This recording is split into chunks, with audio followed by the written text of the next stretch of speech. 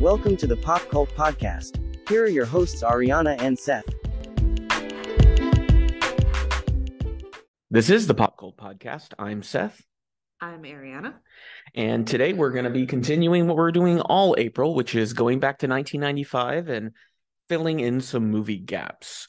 Later, we'll be talking about what might be the most controversial movie we've ever discussed on the podcast. Yeah. But before we get to that, we are going to talk about Gus Van Sant's drama, media expose-ish kind of movie, To Die For. To Die For stars Nicole Kidman as Suzanne Stone, a weather reporter at her small-town cable station. She dreams of being a big-time news anchor, though. However, she feels her middle-class husband, played by Matt Dillon, is holding her back, so she decides to have him murdered. For this, she enlists Jimmy, played by a baby-faced Joaquin Phoenix, a high school boy who is enamored with her. The plan doesn't work exactly as she intended, and her husband's family starts to suspect that she was involved in his death. So, Ariana, I'm not sure if you've ever seen any movies by Gus Van Sant. Good Will Hunting is probably the most famous one of his. He did Milk. Oh, I think we saw Don't Worry, He Won't Get Too Far, which also starred Joaquin Phoenix. It was about the disabled cartoonist. Yeah, which I thought were like better films. I also saw Milk with You, but this is from that I guess you would call it Gus Van Sant's first period of work, because he comes out of doing things like My Own Private Idaho, and it's I think just before Good Will Hunting, so we're in that early period. Yeah. So what did you think of To Die For? I thought it was a mid-movie. I thought that although there were very good performances, I wish that they'd gone a little bit deeper. It ultimately, it gets not that it gets confusing. I think the method that it's going for, it's almost mockumentary setting before a lot of us gotten used to that setting. I would argue a little differently, but I think you're on to something. Yeah. You're sensing that the movie doesn't come together at the end in the way that you would hope it would. Yes. And Nicole Kidman is very good in the film. Yes. However, there are parts of me that almost wish that Amy Adams had taken over. Well, she was too young at that point. Yeah, but it's it's like the confident idiot, right? Yeah. But unfortunately, I think it feels a little bit muddled, because although that this character has all these things that she wants to participate and do, she doesn't feel as if she's going as far as needed, or at least the result makes sense of what she's doing, because it's so minimal over over killing her husband over almost the little that she has to keep that and grow from it. The justification of the murder is very weak. Good. Yeah. And then Matt Dillon is barely in the film. Yeah, and I feel like he's not a bad actor. They could have done a lot more with him. It felt, because I do kind of vaguely remember this film being promoted. I think it was heavily promoted on MTV at some point. Well, talking about the promotion, I would want to touch on when this film came out. I would have been 14 at the time, and I remember it. They were trying to sell it in the same vein as something like Basic Instinct or Showgirls. Yeah, and that was kind of a genre in the 90s, the erotic thriller. Yeah, where and then later you'd have things like Striptease or something like that, where the whole point of the movie was the scandal surrounding the movie, and that it was oh, you're gonna see this famous actress naked. Or in which sexual positions and stuff like that, and it doesn't. And this movie is not an erotic thriller. No, it's not. Yeah, you see her in lingerie, but it's not in a man's shirt, but it's not very as a Yeah, it's not played as ooh, the fellas in the audience are gonna get off on this. It's not a sexual thriller, especially because Joaquin Phoenix plays almost on the verge of mentally disabled, mentally handicapped. Yeah. And it gets to the point that you feel really sad. It's basically a charming, confident idiot comes over and takes over a mentally disabled person who is just enamored with her, and you don't really get the sensation of it being like, oh man, that was really satisfying. It did remind me of like this book that we both read that had to do with like this woman. Tampa by Alyssa Nutting. Yes, I thought of that there too. felt Yeah, like yeah, yeah. there was like, but like the I like that character, book much better than yeah, this movie. but I think it just she doesn't feel as cunning as necessary in order to explain it, and then the ending kind of just dissolves.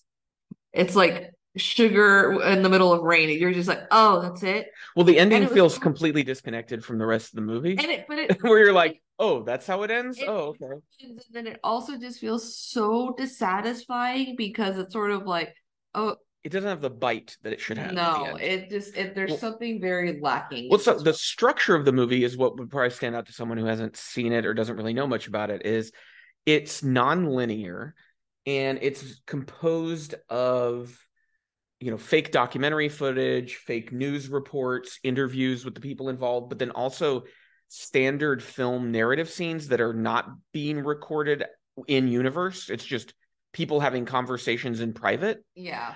And I think there's a way to do this movie mixed media. I think of Saturday Morning All-Star Hits is a thing that is a satire and commentary on media that never breaks from the structure that it presents itself as. So everything that you see on that show by Kyle Mooney is within the program that you're watching. This it's a very frustrating thing for me whenever I see a movie that wants to be a media satire and they have so many scenes that are like, oh, it's the person being interviewed for a documentary or a news reporter talking to someone, that when so much of your movie is that, to then cut to I guess it would be like diegetic. I don't know what the adjective would be, but like non in-universe media. And then it's just, oh, this is just a scene from a movie. Yeah. It's a little off-putting. Like it doesn't flow as well. And then when you add on to the fact that it's already a non-linear movie, now it's even more disorienting because you're trying to figure out where we are in the timeline. And for the most part, the movie does a pretty good job of making sure you're there. But there are moments where you just are like, now where are we and what's happening? Or also, Natural Born Killers is another movie that this is trying to be, and it's not succeeding, where Natural Born Killers is able to do that weird fucked up mix of media because it's kind of showing us what's inside those people's heads projected onto the screen. Mm-hmm. And this is not that. Well, I think it also has to do the fact that, like, because part of the structure of the story is trying to almost fake us out with the interview setting, but it gets confusing because there's this two sets of parents. It's Suzanne's parents and Larry's parents being interviewed on a talk show. Her parents are played. It's Holland Taylor, who Sarah Paulson's wife, and she's in tons of stuff. And then Kurtwood Smith, who most people are going to know from that 70s show, or like RoboCop. And then Matt Dillon, Larry's parents, Maria Tucci, who is very familiar looking to me, and she's probably a character actress I've seen a ton. Yeah. And then Dan Hedaya, who's also another character actor. He was in like Cheers and stuff. And then like you have that setting, and then anyone else who's being interviewed is being interviewed like in what we call like maybe their natural habitat. So the sister is being interviewed in an ice rink with a ton of people around, and then we'll talk about Ileana Douglas here in a minute. And then Lydia, who's a teenager that participated in the whole thing, like her backyard or something, being interviewed at her house, and she's sitting like on top of a car. And then Joaquin Phoenix's character is being interviewed in prison. It's Suzanne. We don't know where she is. It's a white background. It's not until the end that we figure out where she is because they're trying to fake us out. But because it is so disorienting, it gets kind of confusing as to who and why is making this documentary. Yeah, the one thing I found that in mockumentaries, there's often a moment where the people making the documentary play some sort of role as characters. Or you could hear their voice in the background being like, let's ask about this. Well, because this is Spinal Tap.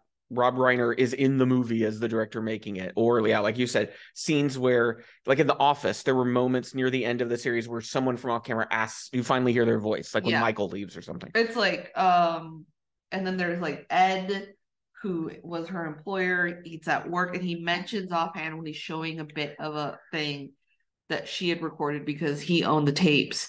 He's like, "Oh, Geraldo used like Geraldo used this," and he starts mentioning other people and how they got money from it. But we don't understand like who's making this documentary and what's the purpose. Yeah, and there's no thesis to the documentary. So by mentioning that, it kind of just becomes this weird thing of like, is he just having a random conversation with a reporter and there happens to be a camera? Yeah. Like we don't like are all these interviews being done by the same person or not? Yeah, like we don't get a gist of like, and in documentaries, like there's a lot of times there's people that are very neutral or people that are wanting to understand like the reasons for the crime or if that person really did it or not.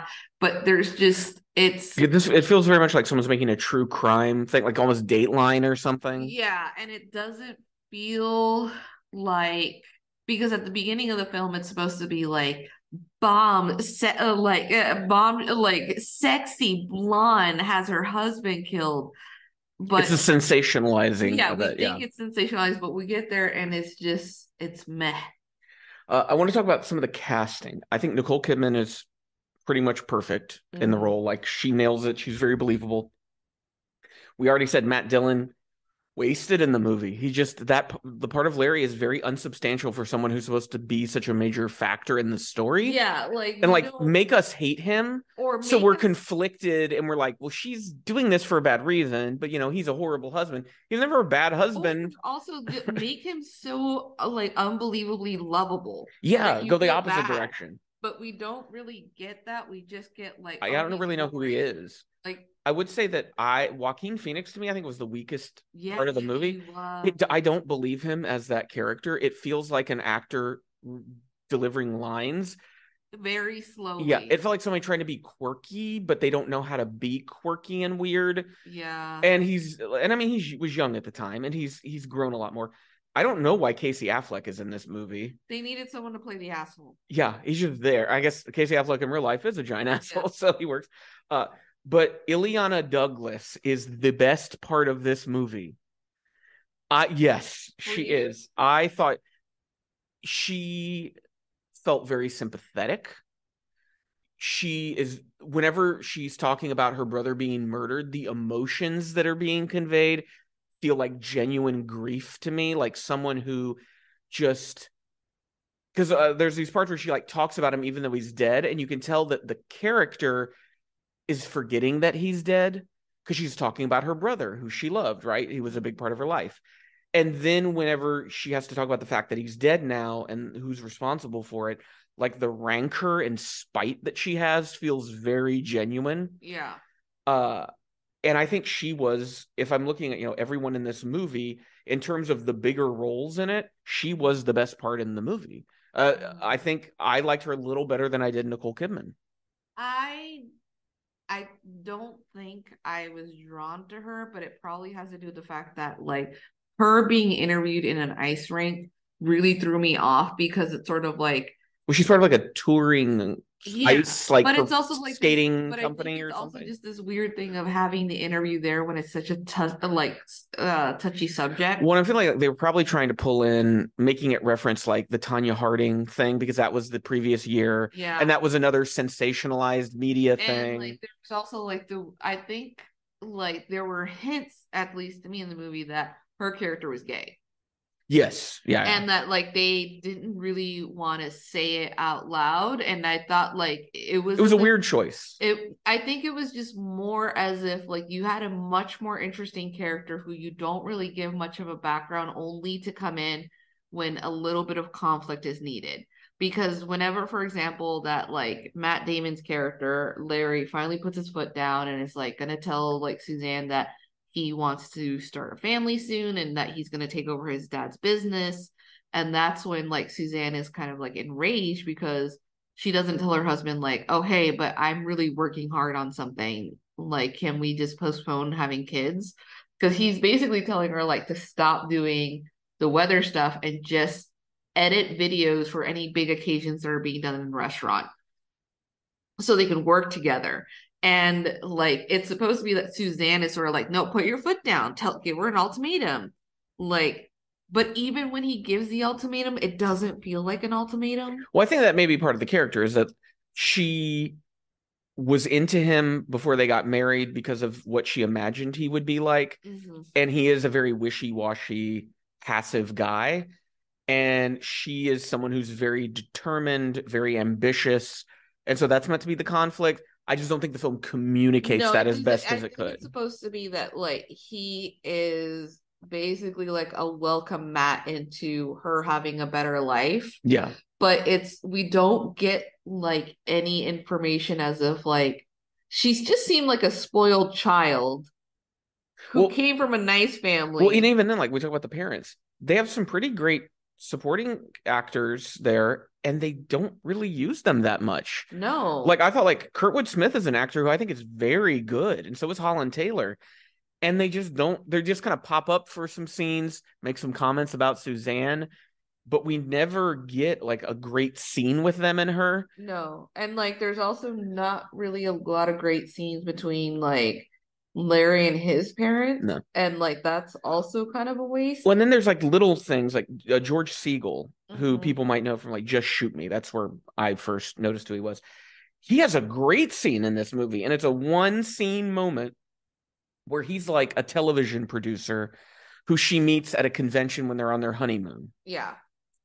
And he's making like very obvious sexual advances towards her, and he's such a creep and so gross. And like he's only in the movie for one scene. I kept thinking he was going to show up again. Yeah, that's it. Yeah, with such high expectations as you have for her, because like she in the film, it's supposed to be like she is so ambitious that she plans their like honeymoon to be in Florida without telling him, telling her husband that like there's a news anchor thing going on, that she's going to go in and see if she can make any connections. But he thinks, oh, since I love fishing, she wants me to go fishing, and that's great. But she gets nothing out of it except being harassed, and then like this story about this woman that apparently like gave a letter to producers like, oh, and she gives the best like blowjob that will pop your eyes out kind of shit, only for her to use it on a small local level. Yeah, like person who she's almost about to give the letter to, but then decides not to because she realizes he's not really like the top dog. Like we don't see her like really like going like cutthroat to achieve what yes. And that's, I kept thinking like, oh, we're seeing the beginnings, and then we're going to see her, you know, almost like a Nightcrawler, I think would be a good double feature, where you see Jake Gyllenhaal's character really just descend into like the depths of depravity or something. Girls. Yeah. Like Showgirls, like she like the main character pushes her mentor down like the stairs, and her mentor's like, yeah, that's what you're and like Suzanne convinces someone else to kill her husband. And so that's bad for sure, right? And it's, you know, they're high school students. So that's bad, but there's something that doesn't feel as visceral as I felt it could have been, where you just see like a savagery in her. No. But I think like the overarching theme of the movie is the film is very clear in what it's about. It's one of those movies where like thematically it's a sledgehammer. It's about sort of people who are so ambitious that they want to be famous at any cost. And, you know, of course, this is coming after what we said, Tonya Harding and the media circus around that, the OJ trial and the media circus around that, and these sort of like becoming famous or more famous by doing criminal acts. Yeah. And the problem for me is that it's clear that it wants to say something about that. And then we get to the third act, and the conclusion doesn't have anything really to do with any of that. No. It has to do with a totally separate thing. And I guess maybe it's meant to be played as like ironic, like, oh, well, you were paying attention to this, you didn't notice this. But even that is a weak attempt. I mean, like the ending is so weak, and it's also mentioned in the first act when the parents are being interviewed with the concern about like Larry's family heritage being Italian, and that they're connected to the mob, only for it to be a ha-ha moment at the end that they are. But there was nothing in between that like built that or developed it. Like, or even seeing like the parents like not even saying anything, but just, for example, sitting at the kitchen table, quiet, and then one of them makes a call to someone, and we don't know what's going on. We just know like they're making a call, or like. Well, and the hitman is played, if I remember right, but David Cronenberg. Yeah. The director David Cronenberg has a cameo as a mafia hitman. But yeah, it also feels that because it was trying to say this thing about television in 1995, it's very dated. Even like it probably became dated not too long after the movie itself came out, because you think about the prominence of the internet as soon as you hit the early 2000s and how it feels kind of quaint to be worried about television now when you're like, oh, the television has nothing on the internet, man. That's the thing that will like destroy your soul. But I think it's also like this sad thing of it being like, it just feels like a sexist movie, because it's like Nicole Kidman's character is just supposed to be way too ambitious. She's supposed to be, she's ambitious with nothing to show for it, right? Which is really fucking bizarre for me. Yeah, because it's like she still like even after she killed him, it didn't help her job. Well, it's not as if she was already working when she met him, or that she was applying. It was supposed to be she got married and then she starts sending out her resume, which was so fucking weird. Yeah, because you would think she'd already be on this path and, like, and see him as, oh, he's an essential piece. I need a husband. Yeah, it's sort of like, and it was also like this weird thing of like she had that like moment with like that TV producer, like played by George Segal. And you think for a second like, oh, is she playing dumb? Yeah, that's like, I thought. I was like, oh, this is really smart. Like, but it turns out she isn't playing dumb. She's just dumb. His like advice for real, but it felt all over the place, and that's why I just ended up not really liking it. And it's this weird thing. It's supposed to be like, if she's such a she's such a fuck up. She's so ambitious about like her own life, but we don't see her achieving anything interesting. Like, it would have been interesting if, she was like the weather girl, and then like Ed loses her to like a city or something. Yeah. Or like the bigger channel notices her and starts giving her a job, and her husband starts getting like upset because she's working more often. But instead, it's supposed to be like Larry is cool with her working late at night. Yeah, he never really pushes back on anything she's doing, which is once again why you're like, okay, I mean, I feel like you could kind of get away with whatever she wanted to ultimately. Like, no, I don't want to have kids, and like just wait it off. But if he had been a little more domineering, or like a little more like if he had been incredibly nice, at least we could have had an opinion on him. And ultimately, like you said before, I just don't care. I'm like, okay, I mean, he seems neutral. It's like this weird thing is like, for example, we watched Election, and how very strong opinions in watching that movie. Switched up even afterwards when we realized, like, when we first saw it, everybody thought that like Tracy was a bitch, only for us to be like, no, Tracy was a child. It was her teacher. And it was like, that was horrible. Like, you could watch it and notice like the change and shift, and being like, oh my god, this film is the film and the book are much more interesting than this, but this is just gross at the end. Well, I would say movies that do this better, if you're looking for something contemporaneous, so in the 90s, I would say John Waters' Serial Mom, if you want to watch a suburban woman like lose her mind, because there's like, it's such a juicy role for Kathleen Turner in that movie, and she's able to just go fucking wild. And Suzanne never does that. Even like when she's off camera, we never really see her show a side of herself that she's not showing in front of the camera. She's sexy, quote unquote. Like, for example, she starts dancing outside in the rain in front of the car. It didn't come off as seduction to me. It just came off that she's childish. ditzy. Yeah. It's like there aren't two sides to her, which I don't know if that's the point. And if it is the point that she's so shallow, I don't really understand what they're trying to say with that. Yeah. And then another movie I think that does this character far, far better, Gone Girl. Yeah. If you want to see a movie about the media, about a husband who you fucking hate, about a complicated antagonist, because essentially in Gone Girl, Ben Affleck is the protagonist of the movie. He's the main character. And his wife is this complicated antagonist that you want to hate her, but then you like things about her, but you're also terrified of her. Yes. And like, that's something that this movie just fails to do with Suzanne, who should be a terrifying figure, right? Like that character should be this like Machiavellian manipulating this high school student, like ruining his life, and then having like no guilt about it and like reveling in it almost. And it's so lukewarm. Everything about this movie is just like tepid. Yeah. It's a very angry movie. Like you can tell that the people involved are angry about something. They're just never able to clearly articulate what they're mad about. And it's so angry that it makes the themes very incoherent. Yeah, because it's not as if like they went like, oh, media, bad media. It was more like fame, but then I didn't understand exactly like, what do you mean? It was this weird thing about fame, but it's also sort of like, I feel like if someone were to remake this like film and then maybe talk about how like journalists have changed over the years, where it used to be like you didn't need to have your appearance be so important versus now. Another movie that did that better, James L. Brooks's Broadcast News with William Hurt and Albert Brooks and Holly Hunter.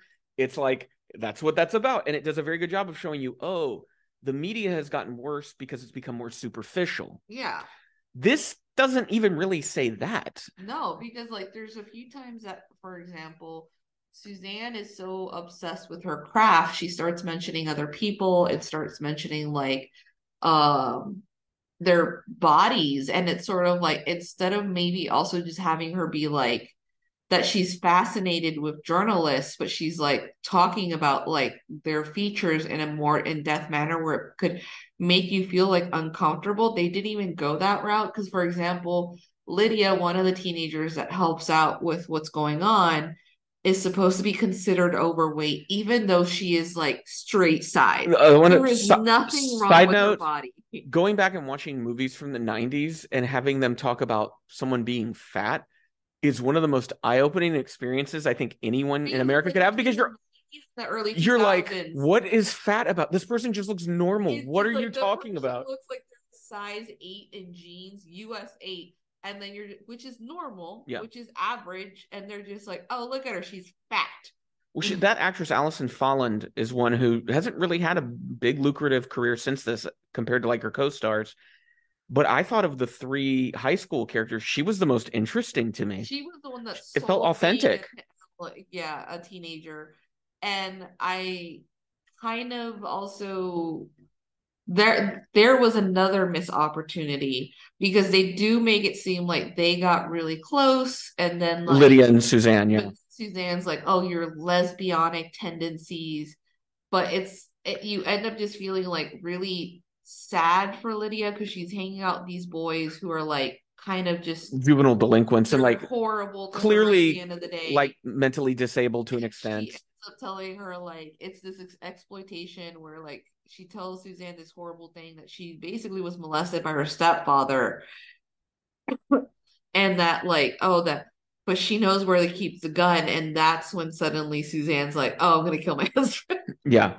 And like, instead of us seeing like maybe Suzanne even further manipulating Lydia, we don't really see it, and therefore it just isn't interesting. It feels like a lot happens off camera, which is not what you want in a movie that's about the media. It should be, we get a lot of things, or like they didn't even try to play up the conflicting test accounts, right? Do like a Rashomon thing where Suzanne has a version of what happened, Jimmy has a version of what happened, Lydia has a version of what happened, and they kind of leave it up to us to figure out like, well, where's the truth in all of this? Yeah. Like that would have been an interesting angle. It was written by Buck Henry, which is very disappointing to me, because younger listeners, if those even exist, I really don't think they do, might not know who he is. But he, pretty famous comedian and writer. I want to say he co-created Get Smart. But he was also the screenwriter of The Graduate. Yeah. which we just recently watched for our Comedy Masterwork series, and that film is a masterpiece. But I think you also had Mike Nichols working with Buck Henry's script, and those two things together added up to something really good.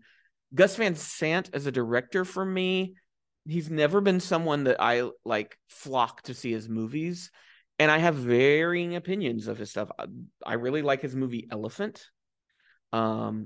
But then other movies like Last Days, his film that is a fictionalized depiction of like Kurt Cobain's last days, fell very flat to me. I just didn't feel moved by it. Yeah. And so maybe I'm thinking this is maybe a case of he's coming off of My Own Private Idaho, I think, if I'm getting the timeline right. And so this is the first step into Hollywood. And I think maybe he does Good Will Hunting next after this, which makes sense because he's met Casey Affleck. Yeah. Through Casey Affleck, he's going to meet Ben and then Matt Damon, who've written the script. And so sorry, I whispered Matt Damon. You don't need to tell the audience. They're not. No. But yeah, To Die For, I kind of went into it before we watched it hoping that, I'm going to rediscover a movie that I've kind of glossed over, but came away going, no, I think I had the right opinion that it, like you said, is very mid-tier movie. Yeah, there's some, I mean, you have to have speculation when MTV promoted it that hard. Yeah.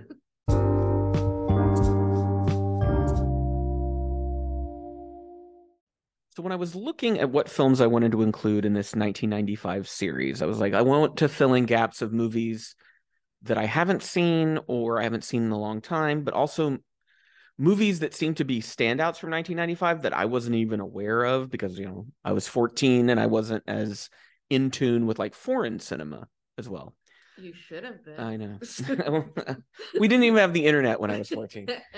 So Underground was a movie that came up very highly rated on Letterboxd, and I think it's highly rated on Rotten Tomatoes. And it's a Serbian film, I think.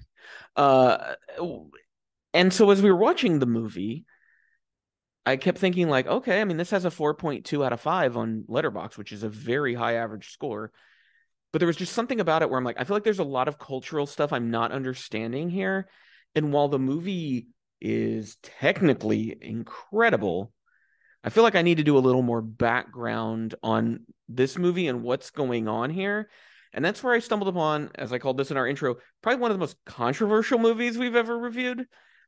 So I'll probably need to give the audience a little background, because if you had asked me before watching this movie, tell me about the formation of Yugoslavia and its subsequent, dissolution, I would have been able to talk in the most general of terms. Yeah. So a little background here is Yugoslavia was a country formed after World War I. And it merged regions where the ethnic groups of Serbians, Croats, Slovenians, and Bosnians lived. And please forgive me if I'm missing any ethnic groups. It's a very diverse region. And it's typically referred to as Southeastern Europe. One thing I've noticed is people from there like to differentiate themselves from Eastern Europe. And I think they're correct in that their culture, if you had to imagine, at least what I could tell from the Serbian culture I saw, seemed very akin to Greek culture.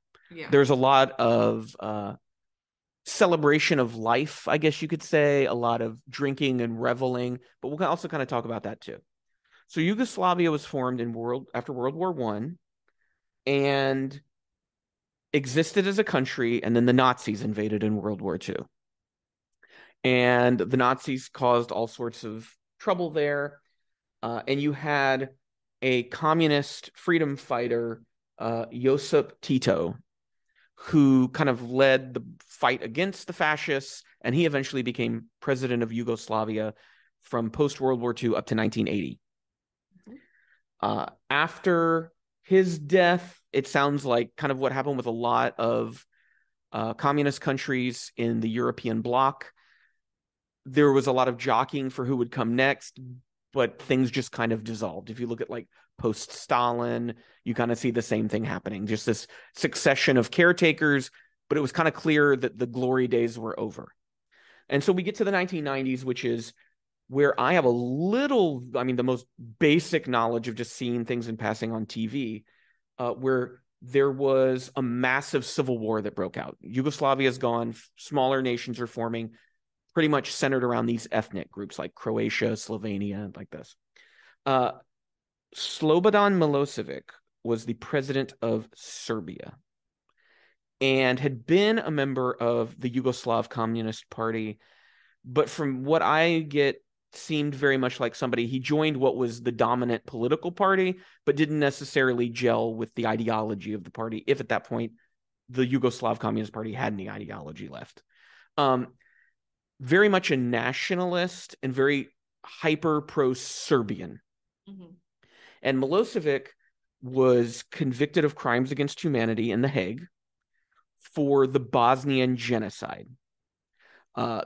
As a Serbian, I guess he was promoting the inferiority of Bosnian people, and there was an ethnic cleansing done. We watched a movie a few years ago, Quo Vadis Aida, which was about a Serbian translator working with the UN it was the Srebrenica massacre, I believe is what it was called, and how the UN, not wanting to like cause an international incident, essentially handed over Bosnians to Serbians, and who just systematically like killed them. And then there were further instances of genocide after that. So these are important things to know, because Underground is a movie that's very much nostalgic about Yugoslavia. Like the whole movie is predicated on, it opens with once upon a time there was a country called Yugoslavia. So already we know that it really loves the idea of Yugoslavia. The film is directed by a man, Emir Kusturica, who is ethnically Bosnian, but has become very pro-Serbian in his film career. And I do want to differentiate that the people that were predominantly massacred by the Serbians were Bosniaks, which are Muslim Bosnians. So it is seen as a different group, though ethnically tied to Bosnians as a whole. And then once again, anything I'm getting wrong, please forgive me. This is like, I'm also reading a book on Marxist capital right now. So it's like a lot of this very big, complex stuff to try to like disseminate down into podcast form. So the movie Underground focuses on the friendship of Marco and Blackie, who are, I believe, Serbian men who are very anti-fascist, very like supportive of Tito and the communists. And the movie opens with the Nazi bombing of Yugoslavia and then the subsequent takeover. Blackie is in love with Natalia, who is an actress at the National Theater. She is a Croatian and decides that she would rather cozy up to the sort of Nazi commandant in their city because it provides her with, certain freedoms she wouldn't have if she wasn't cozy with Nazis. Blackie ends up kidnapping her. Very convoluted, very Marx Brothers-esque is the vibe I got from the movie. And it ends up with Blackie is shot or stabbed. He's injured very badly. He's shot. Yeah. And so there is Marco's grandfather has this massive cellar that's big enough to accommodate a lot of people. And so there's a bunch of communists who are in hiding down there already. And so Marco takes Blackie down there and is like, hey, I'll check on you. I'll take care of you. And that's the first act of the movie. It takes place during the Nazi occupation. The second part of the movie takes place during the years of communism in Yugoslavia. And what Marco has done, and this is sort of the hook of the movie, I think, is he's convinced Blackie and everyone else that's down in the cellar that the Nazis are still in control of Yugoslavia, despite the fact that Marco is now a prominent member of Tito's like inner circle. And he has the people down in the cellar build guns for him that he then like sells, I think, to make money on the black market.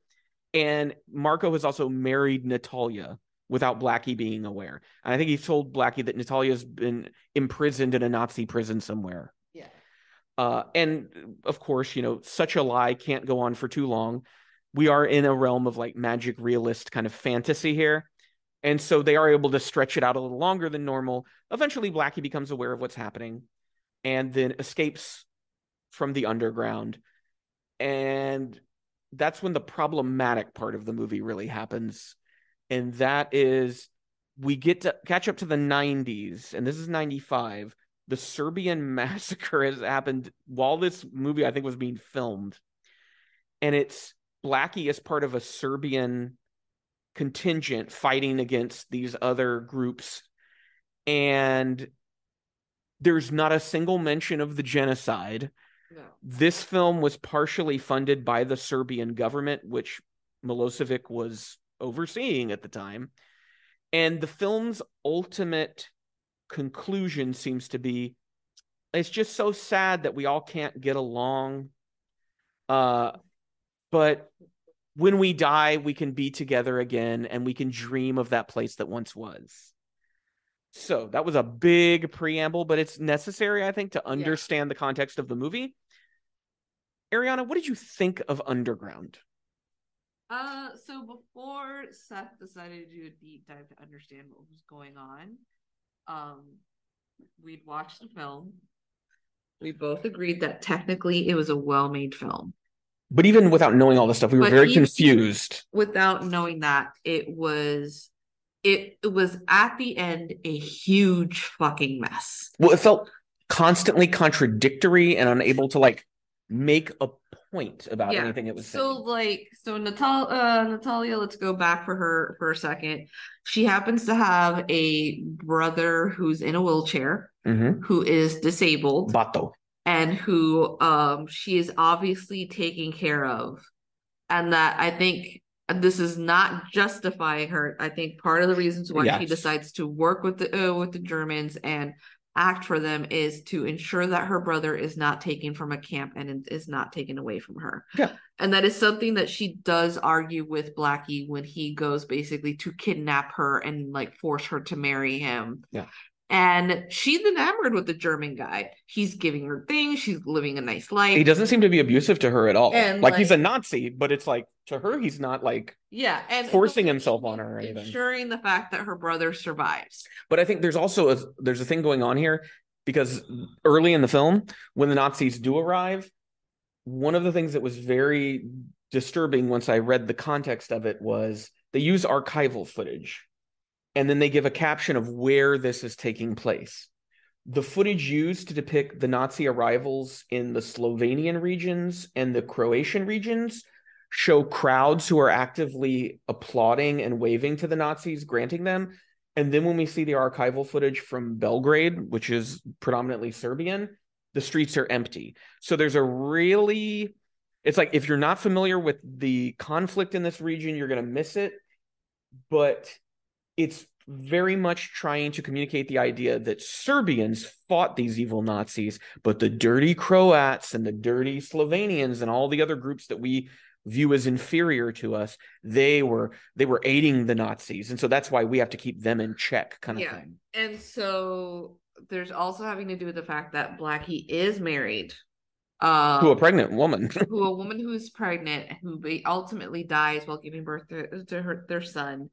And the son basically lives out his 20 years in the cellar, not understanding the outside world, but knowing that eventually he's going to have to fight.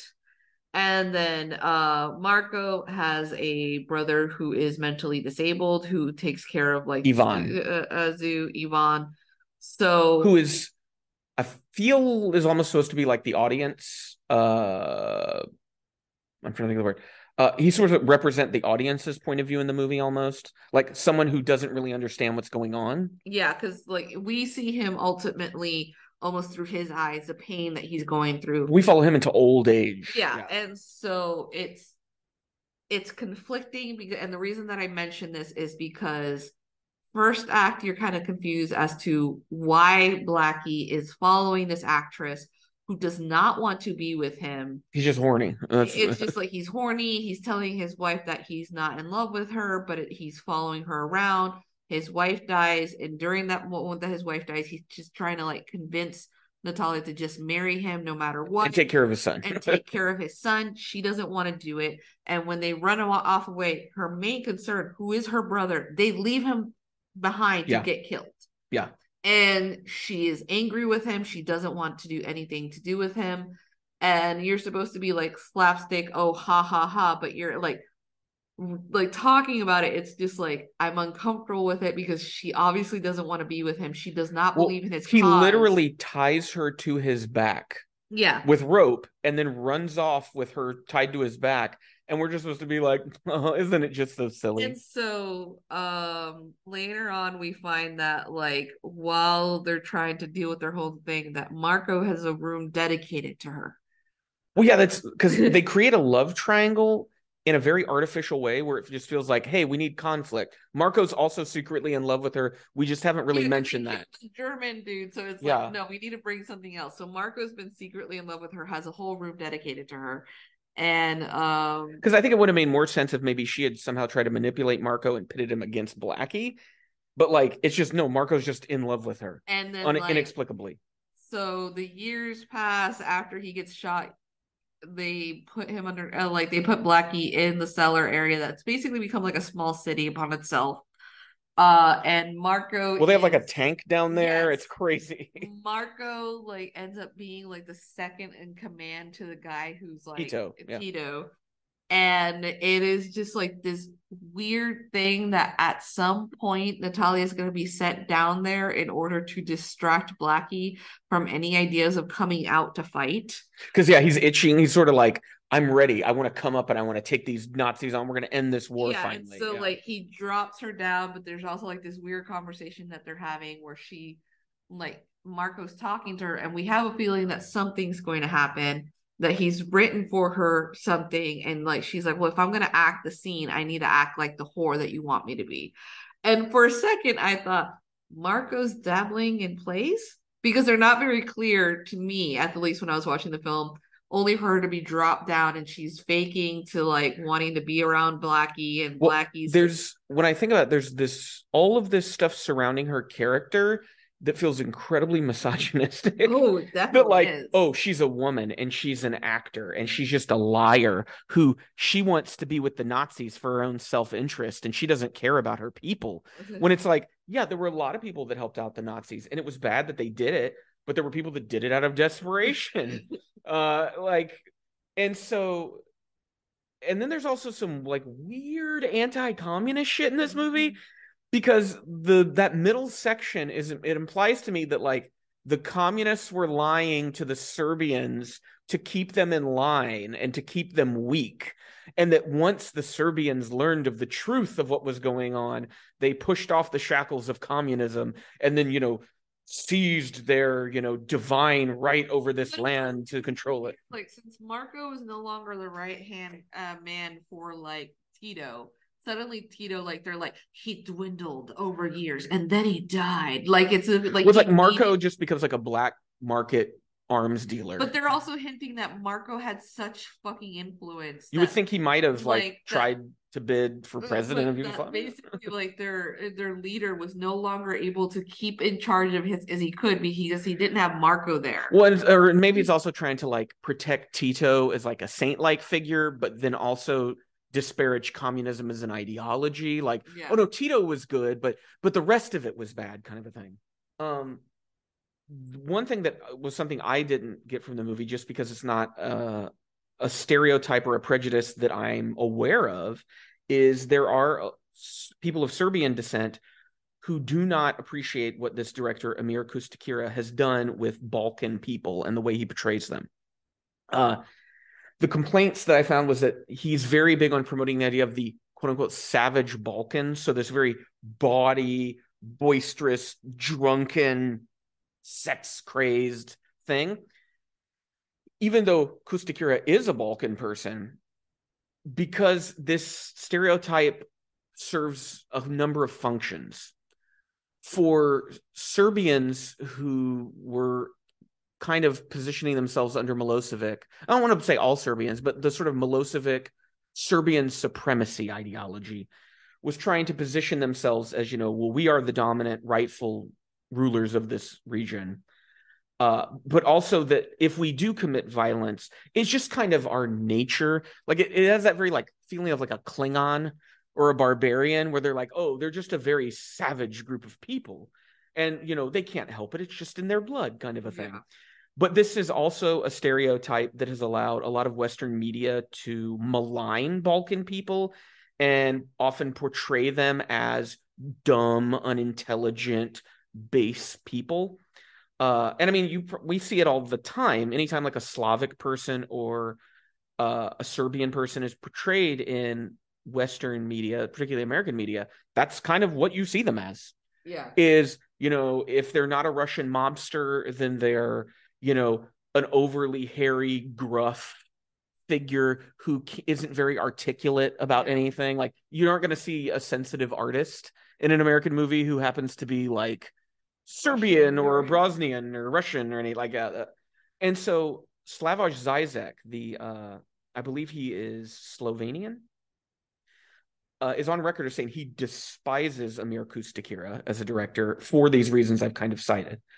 And so it's a movie that there were like two experiences. There was viewing the movie when it happened, and then processing the movie by reading supplemental information and then thinking about it, that really reshaped it.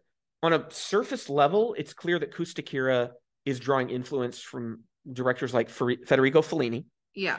It's very magical realist. It's things happen that don't make sense, but because we start with the, phrase once upon a time, it's a signal to us that we're not seeing history as it happened. We're seeing a dream of history, you might call it. Yeah. And so there's some interesting things like Ivan, because he's the zookeeper, the only animal he's really able to save and bring with him down there is a chimpanzee who ages over the course of the movie. And I'm sure there's some sort of metaphorical thing behind this chimpanzee that I have not yet cracked yet. And then there's this whole fantasy system of tunnels that Ivan stumbles across when they finally break out of the cellar, that trucks and cars headed to all these places across Europe. And I'm sure there's another metaphor embedded in that, that I just don't 100% get yet. But what I will say is that in understanding the underlying things happening in this movie, what was really going on underneath the surface, you start to see the insidiousness of the movie, and that it is trying to be this cutesy, inoffensive rewriting of history, essentially. Yeah. It is, especially when you get to that 90s section, and it is devoid of any detail about why this conflict is happening, who the various parties are in the conflict beyond just Marco and Blackie, because they're not just, it's not just Marco and Blackie. There's a larger thing happening here. And the fact that this movie came out in 1995, which is in the heart of all of this happening, it feels like fascist propaganda.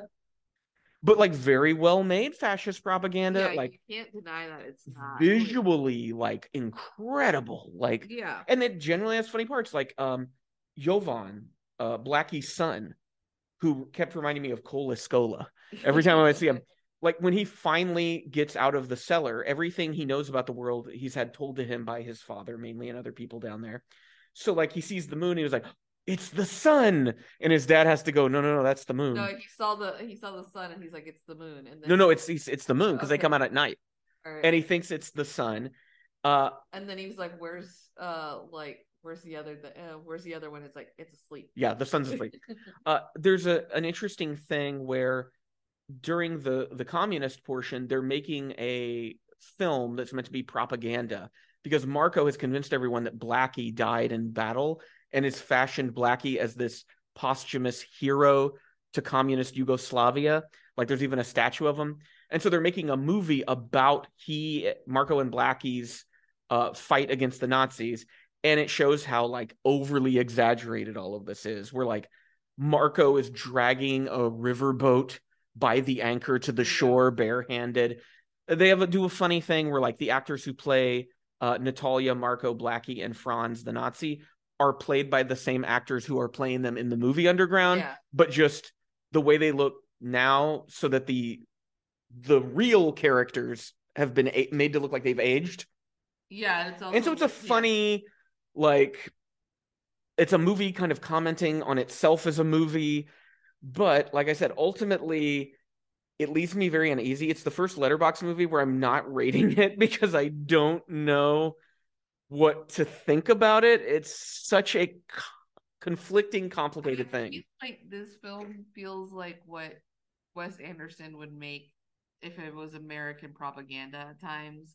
That tongue in cheek kind of thing. The way that things are very clever. Yeah, that you feel that it's clever, but ultimately it just, and this is not me lying, something felt wrong once we finished watching this. Like, just it didn't settle well with me, and I think it was just like between like the sexism, like when it was so nostalgic. Anytime something's that nostalgic, that's like red flags for me. Yeah, and it was like also towards the end when it's supposed to be they are in their afterlife, but they don't really say that they have died. So Blackie is there, and what we're seeing is that his son is being married again, but this time out in the open. His son has a full head of hair instead of having these balding patches because he's actually like in the afterlife, well fed and healthy, and healthy, and his wife is there, and then we see like Marco with Natalia like lurking about, and he's like, no, come over, and like Blackie's having an actual conversation with his wife, and he's like telling his wife, oh, I love you so much, which is fucking weird because after she died, he doesn't mourn her. He doesn't mourn her. He's not like looking at a photo of her, calling her a saint. She is not regarded until towards the end. And then it's supposed to be like they're all like partying together, despite the fact that, Marco and Natalia basically like held them captive for years. Completely betrayed them. Like in the underground. But I think maybe what's going on here is if this is, pro-Serbian propaganda and Blackie is representing Serbia, what they're doing is trying to frame it as we're not wanting to reject you. We forgive you of all the horrible things you did. However, Milosevic and the people that supported him, their ideology was centered around the idea of, and we need to, Yugoslavia, it'd be great if we got it back. However, we need to just make sure Serbians are top dogs in all of this. Yeah. And all of these other ethnic groups will be, inferior to the Serbians who should be in charge of the region. Which is basically like they're just continuing what like World War II was all about. But well, it's not even that. It's regional conflicts that, from what I can read, have been going on for a very long time. Yeah. And it's propagating this sort of tribalistic nonsense that is antithetical to communism and much more ironically in league with fascism. Yeah. Because in this movie, even though they want to say the Nazis are bad, it is so fascistic in that it's inventing a dreamed history. It's very sunk into the sort of mystical thinking, which is the way fascism perpetuates itself. Communism is very scientific to a fault. Sometimes it can sort of ignore aspects of humanity by how scientific it can be. Fascism is, of course, on the opposite end of the spectrum. It's very much about, this sort of undefinable human drive and like these mystic powers beyond our understanding. When you think about like Hitler and all of the occult shit. And so this movie feels more in that vein, the dreaming of a place that never really was, because I'm sure if we were able to go back in time or, spend years studying Yugoslavia, you would find that no, it wasn't this utopian country, that there were conflicts between these ethnic groups, and that, it was better when everybody was united under one thing. That's always a better thing. But it fell apart, and trying to reunite it in a way that positions one group on top of the others is just going to lead. It's just a cycle, right? You're just going around in circles over and over again. But yeah, it's a movie where I don't know if I'd recommend it, because I think most people just, first of all, wouldn't want to watch the movie. It won, I believe, the Palme d'Or, and I don't think it won an Oscar, but I think it won the Palme d'Or at the Cannes Film Festival. And I did see a lot of people with Serbian backgrounds saying that it disgusts them that the Cannes Film Festival would award this movie, and that they think it had to be out of ignorance. Yeah. And I think most of the positive reviews on Letterboxd are also out of ignorance of, it's superficial watching of the movie. Yeah, because again, it's not a common knowledge that we are given to begin with. Well, even when it was happening, I can remember, I'm 14 years old. I should be cognizant enough to know what's going on. It was confusing watching American media cover it.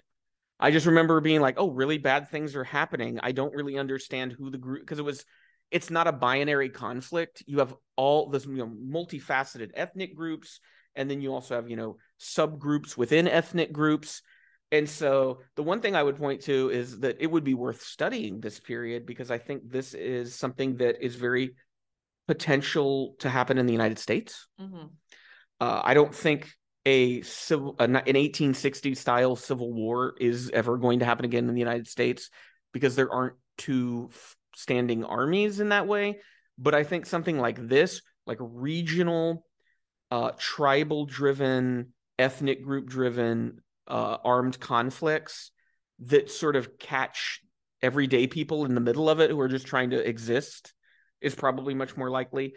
And keep your eyes out for any sort of movies coming out, maybe things coming from the PureFlix genre that are similar to Underground, that are trying to fashion a dreamed history of America rather than just talking about what actually has happened in America and trying to deal with that.